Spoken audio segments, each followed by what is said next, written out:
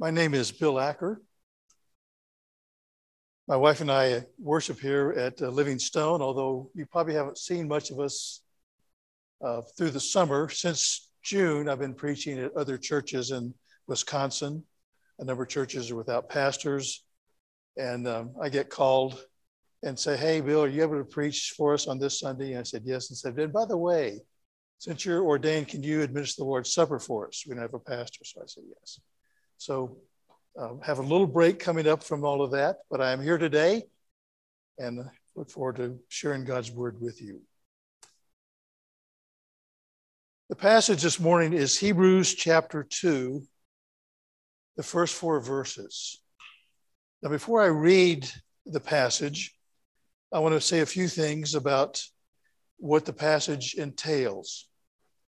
In just a minute, I'll say more about how it relates to the first chapter and everything. But chapter 2, these verses 1 through 4 are a warning. And through the book of Hebrews, there are a number of warnings, 7 or 8 warnings that'll be addressed in future sermons. Now you might say, what warning? Okay, is this like something Josh came up with or me or something? No. I have before me a commentary by John Owen. Owen lived in the 1600s. In the 1640s, he was chaplain to Oliver Cromwell, if you know anything about English history.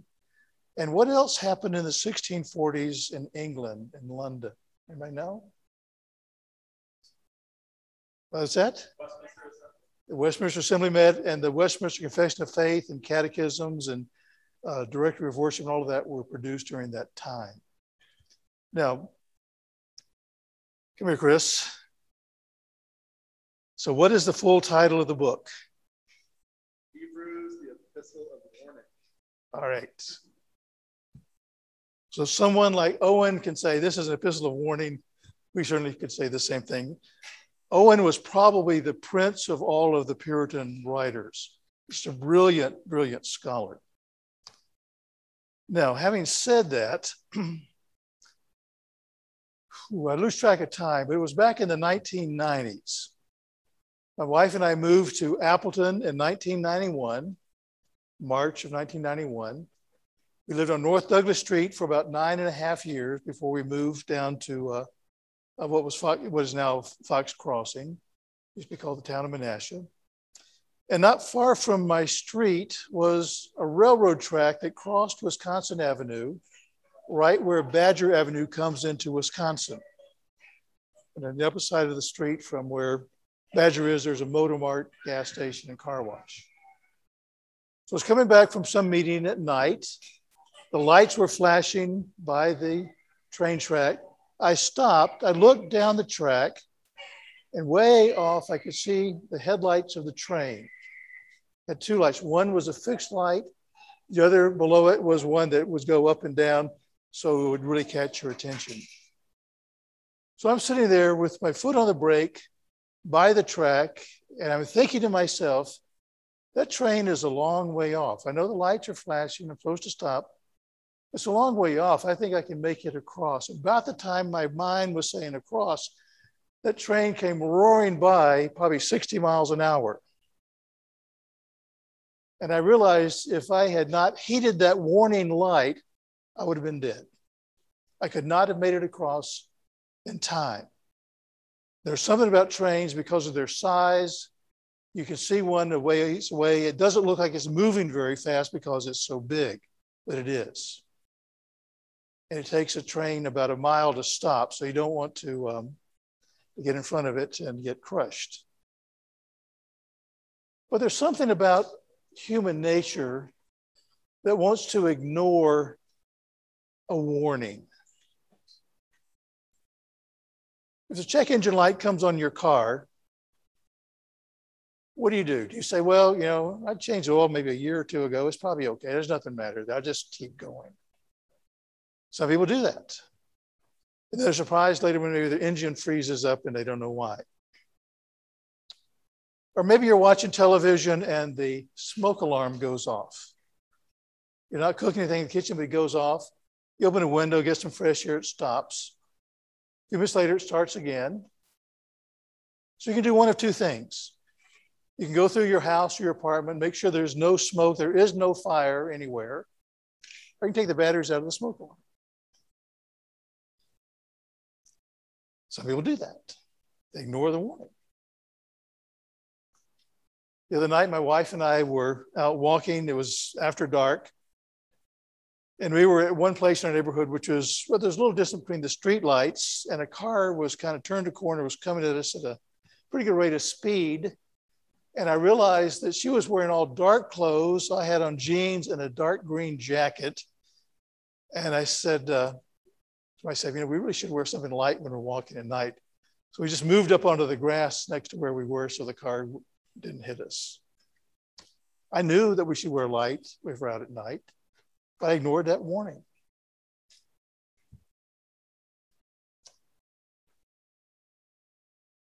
We know that we should ride our bikes in the daytime with bright colored clothing, at night with reflective material, or certainly with lights on our bikes. But not everybody does that. They ignore the warnings for that. So it almost seems like ignoring a warning is part of our fallen nature as people. Is that true? As I was thinking about that, I remembered, wait a minute, wasn't there a warning that came before the fall? When God created Adam, put him in the garden, he said, Adam, you got all these trees, all this fruit, everything is yours to eat, except for this one tree, tree of the knowledge of good and evil, and the day that you eat of it, you will surely die. That's a warning, maybe the mother of all warnings. So what happened? Don't know how long things went along, but eventually, serpent came to Eve, Satan in the form of a servant, and said, did God really say?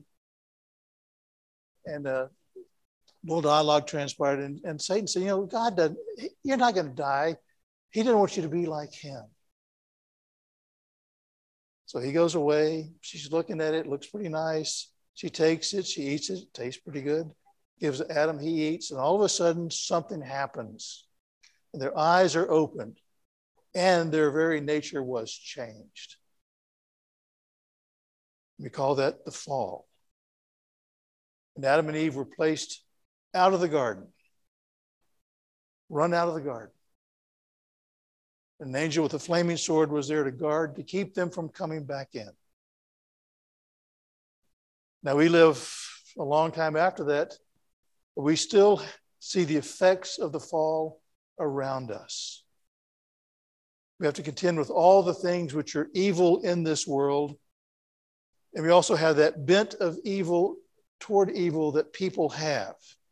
Fortunately, Christians, by virtue of their salvation and having a new nature, are able to resist temptation, but there are still remnants, I guess, of that old nature there, which prompt us to avoid spiritual warnings. Let me read for you these 4 verses. Therefore, we must pay much closer attention to what we have heard, lest we drift away from it. For since the message declared by angels proved to be reliable, and every transgression or disobedience received a just retribution, how shall we escape if we neglect such a great salvation?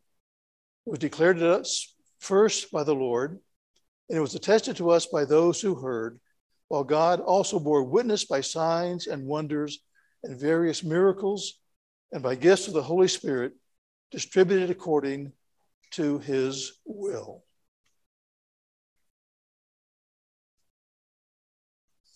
So what is the relationship of this passage to chapter 1? Well, the passage begins with therefore, and you know the old saying, why is it therefore, right? Chapter 1 shows us the superiority of Christ over the angels, shows us that he is the Savior. He is God himself who came in the flesh. And once we get into chapter 2, I think I think the writer of Hebrews is trying to tell us some things. Although he's just mentioned that Christ is far superior to all of the angels, angels still had a pretty important place to play in the whole plan of salvation. They're ministering spirits, we see in verse 14 of chapter 1. So 3 things I want to tell you this morning. 1, listen carefully to what God tells us.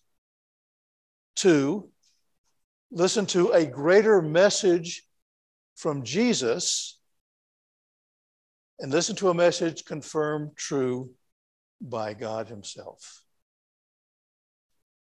Listen carefully, listen to a greater message, listen to a message that's confirmed true by God. What part did angels play in the big plan of salvation? Well, one of them was there to guard the tree of life in the Garden of Eden. We know that. But they also were involved in the giving of the law on Mount Sinai. Now, we don't usually think about that because we say Moses was there, God was talking to him and all of that. But in Deuteronomy 33, Moses mentions the myriad of angels that were also there. In Galatians 3, Paul mentions the angels were involved in the giving of the law. We don't know all the part that they had to play, but they were there. They were there when God gave the 10 commandments. What do angels do? Well, they announce the law in that case. They also speak for God to God's people. Just turn back to the book of Luke, chapter 1. We know that in this chapter, Luke 1, the angel Gabriel comes to Zechariah while he's ministering in the temple and says, hey, you're going to have a kid. His name's going to be John. Zechariah doesn't believe him. He can't speak until the child is named and all of that. A little bit later in this passage in chapter 2, the angel Gabriel, same angel, comes to Mary and tells her she's going to have a son also. But if you look back at verse 19, the angel answered, Zechariah said, I am Gabriel, who stands in the presence of God, and I was sent to speak to you and bring you this good news. So one day Gabriel was just sitting drinking coffee at the kitchen table and said, hey, I'm going to go tell Zechariah something. No.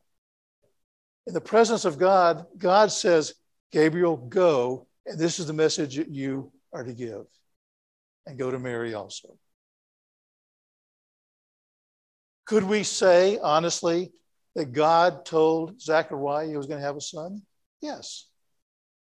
Because Gabriel simply delivered the message that God had for them. So that's one of the things that they do. They deliver messages to God's people. They're also guardians of children. Matthew 18 talks about the angels in heaven who are guardians of children. We don't know how extensive that is. We wish we knew more, but that's just what we're told. Book of Daniel, we learned that angels have a place to play in regard to nations and things like that. Again, we don't know everything there is to know about that, but it appears as though some angels have responsibility for certain realms. We know that they gather the elect at Christ's return, according to Matthew 24. When that last trumpet blows, the angels go out, and those who belong to Christ are gathered up to be with Christ. On the other hand, angels don't preach or teach the elect or govern God's people. They're messengers. They're guardians. So what was that message that came from these angels? More than likely, the writer of Hebrews was thinking more of the 10 Commandments. At least that's what I think. Because angels were involved in that. There was a message there which would teach people how they're supposed to live, and understanding that they can't keep the law and they need a savior. Okay. So the people, the Hebrews that are addressed here, they knew that. They knew that. And so the warning is, don't ignore this message because you will drift away from the faith. Pay attention. Listen carefully to what God has said, or you have a tendency to drift away from the faith. Probably all of us have known people who profess to be believers, even seem to be very strong believers, but as time went on, their participation in church services got fewer and fewer, and then before you knew it, you never saw them anymore. And you talk to them, say, "Oh, yes, I'm kind of done with the church. Moving on to other things." That word drifting away, that's kind of an interesting word because it talks about a boat or a ship that's lost its mooring. Now, probably none of us have a ship, but probably some of you do have boats. So if you've ever been in a river and you pull the canoe or maybe the kayak up onto shore, but you didn't get up far enough and the current of the river just kind of pushing at the back end, and before you know it, the thing's out in the water, current's carrying it downstream. Ever had that happen? Yeah, okay. James has had that happen. Yeah, that happens. Or maybe you're at the ocean. You have some kind of a rubber raft you've been playing in or your kids have been playing in. You pull it up onto the beach a little ways, but not far enough, and a big wave comes in and it floats it, and then it drifts back out to sea. And if you don't get it pretty quickly, it's gone forever. That's what it means to drift away, to not have a solid anchor or be tied to something which is solid so you don't just drift away. And one of the ways we avoid that drifting is by paying attention to those words of warning and the message that we have in the scripture. The second point I want to make is to listen to a greater message which comes from Jesus. So although in the first chapter, angels are said, they're not equal to Jesus, don't worship them. Nevertheless, we see here they do have a place to play in terms of delivering messages, but Jesus also delivered some messages which are, I think, spoken of as a greater message that we have. Verse 2 says, "For since the message declared by angels proved to be reliable, and every transgression and disobedience received a just retribution, how shall we escape if we neglect such a great salvation?" So who told us about the great salvation that was available to us? That was Jesus. What did he say? And it's kind of interesting that salvation is not explained in this passage. And it seems that the people of the Hebrews understood what salvation was. And they're warned to be faithful to the message of salvation. But here, we're told there's this great salvation. So what did Jesus say about salvation? Well, he said several things. One, he said that if you listen to me, you will learn that I am the way, the truth, the life. I'm the bread of life. I'm the water of life. I'm the resurrection and the life. He said all kinds of things related to who he was in regard to salvation. He said, I didn't come to be served, but to serve and to give my life a ransom for many. He told the disciples he was going to die on the cross in Jerusalem, and they did their very best to keep him from going to Jerusalem and having that happen. So Jesus understood the reason he came was to offer himself as a sacrifice for the sins of his people. He said, destroy this temple, and in 3 days I'll raise it up again. Talking about his being put to death and his resurrection. He says at the end of Luke, all the scriptures speak of me. So as you read through the Gospels, we understand pretty clearly what's involved in salvation. We understand that we're sinful people. We understand that Christ died in our place, took our punishment upon himself, and that we become his people and we live to please him. We also find in this passage in Hebrews 2 that the Holy Spirit is also involved as he gives gifts to believers. Probably thinking of the gifts of the Spirit. Maybe thinking of, of the fruit of the Spirit. So what is the fruit of the Spirit?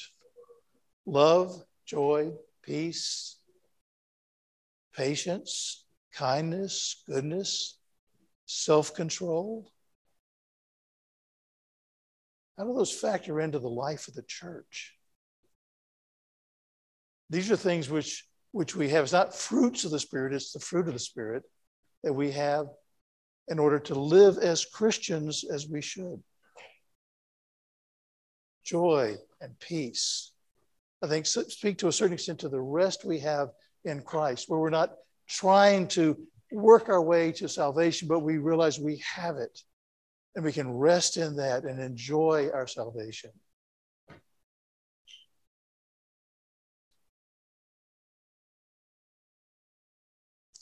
So we are to listen carefully to what God tells us. We listen to a greater message from Jesus, and we listen to a message confirmed true by God. So in the early church, there was a series of signs and wonders and miracles that took place as the apostles went about starting churches in various places. Now, I don't know that every single place there were signs and wonders and miracles, but that was one of the things that accompanied the first preaching of the gospel in certain areas.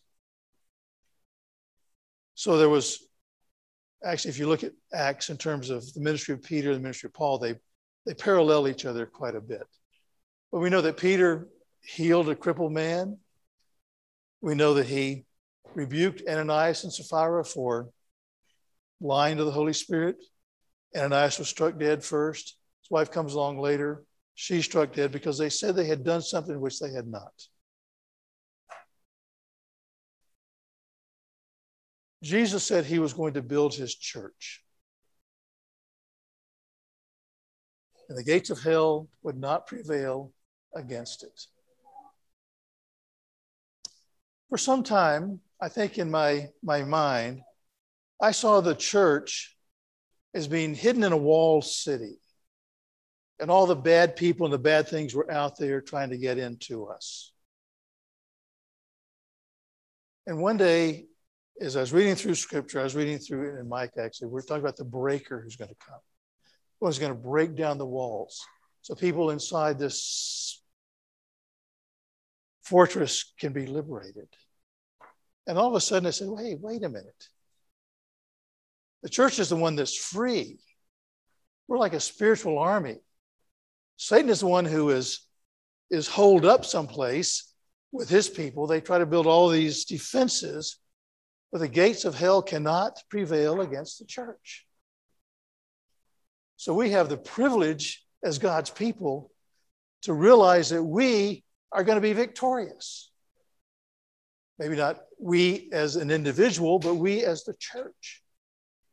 And God has called us and put us in hard places, yes, because that's where the gospel is needed. And as we pray, as we preach, as we share, those defenses start to break down. And the gates of hell begin to crumble. And those gifts of the Spirit, whether you want to think of fruit of the Spirit or the gifts of other spirits, exhortation, service, all those kind of things. All of those things are used in God's providence to see the church grow and expand.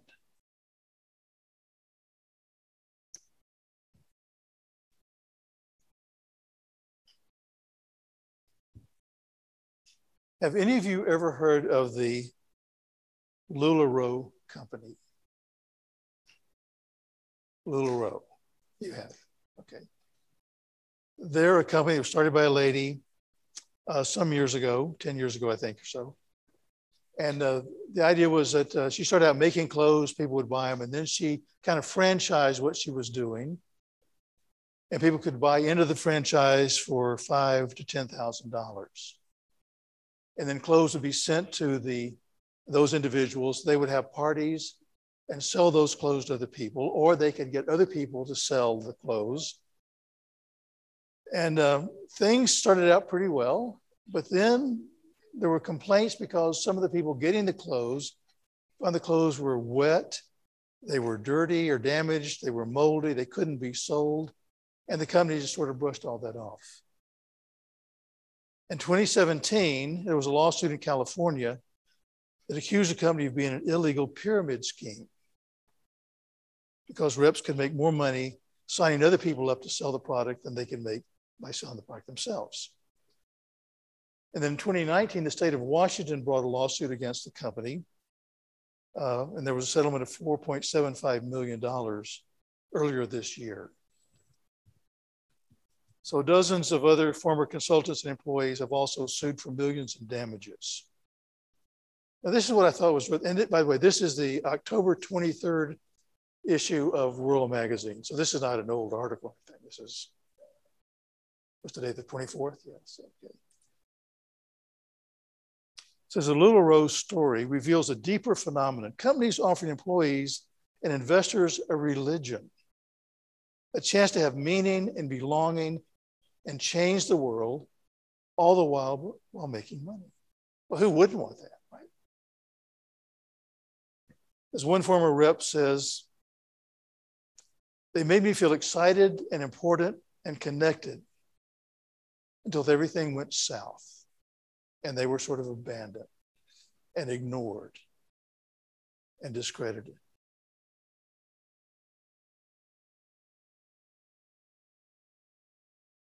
There's probably no end of things that entice people to join and become a part of something which will give them community and meaning and all those other things. But all those things will fail, and the only thing which will stand to the very end and beyond is that community established by Christ through his work.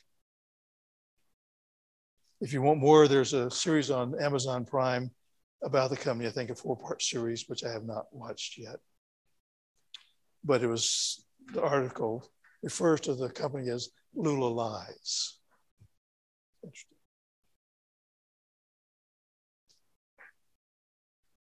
How do we keep from being spiritually hurt?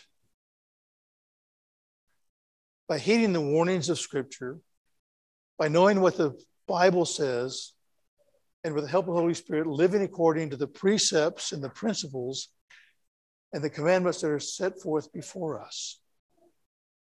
Turning a deaf ear to those things which are part of culture, which try to entice us away from the church, and working to establish a good community of believers, which I think you guys are doing. But be aware that there's always that tendency to drift away, to not heed warnings, to say, well, maybe this other thing is really not too bad, and I just kind of leave the church and maybe see what's that's like. Don't do that, because your whole spiritual life is in danger when you do that. It is those who persevere to the end who were saved. Let's pray. Lord, as we come before you, we do thank you for your word. We thank you for these words of warning here and throughout the book of Hebrews. We know these are not here to make us feel bad, but to truly warn us and help us understand the dangers, the spiritual dangers which are out there that we cannot ignore. Help us to live for you. In Christ's name, amen.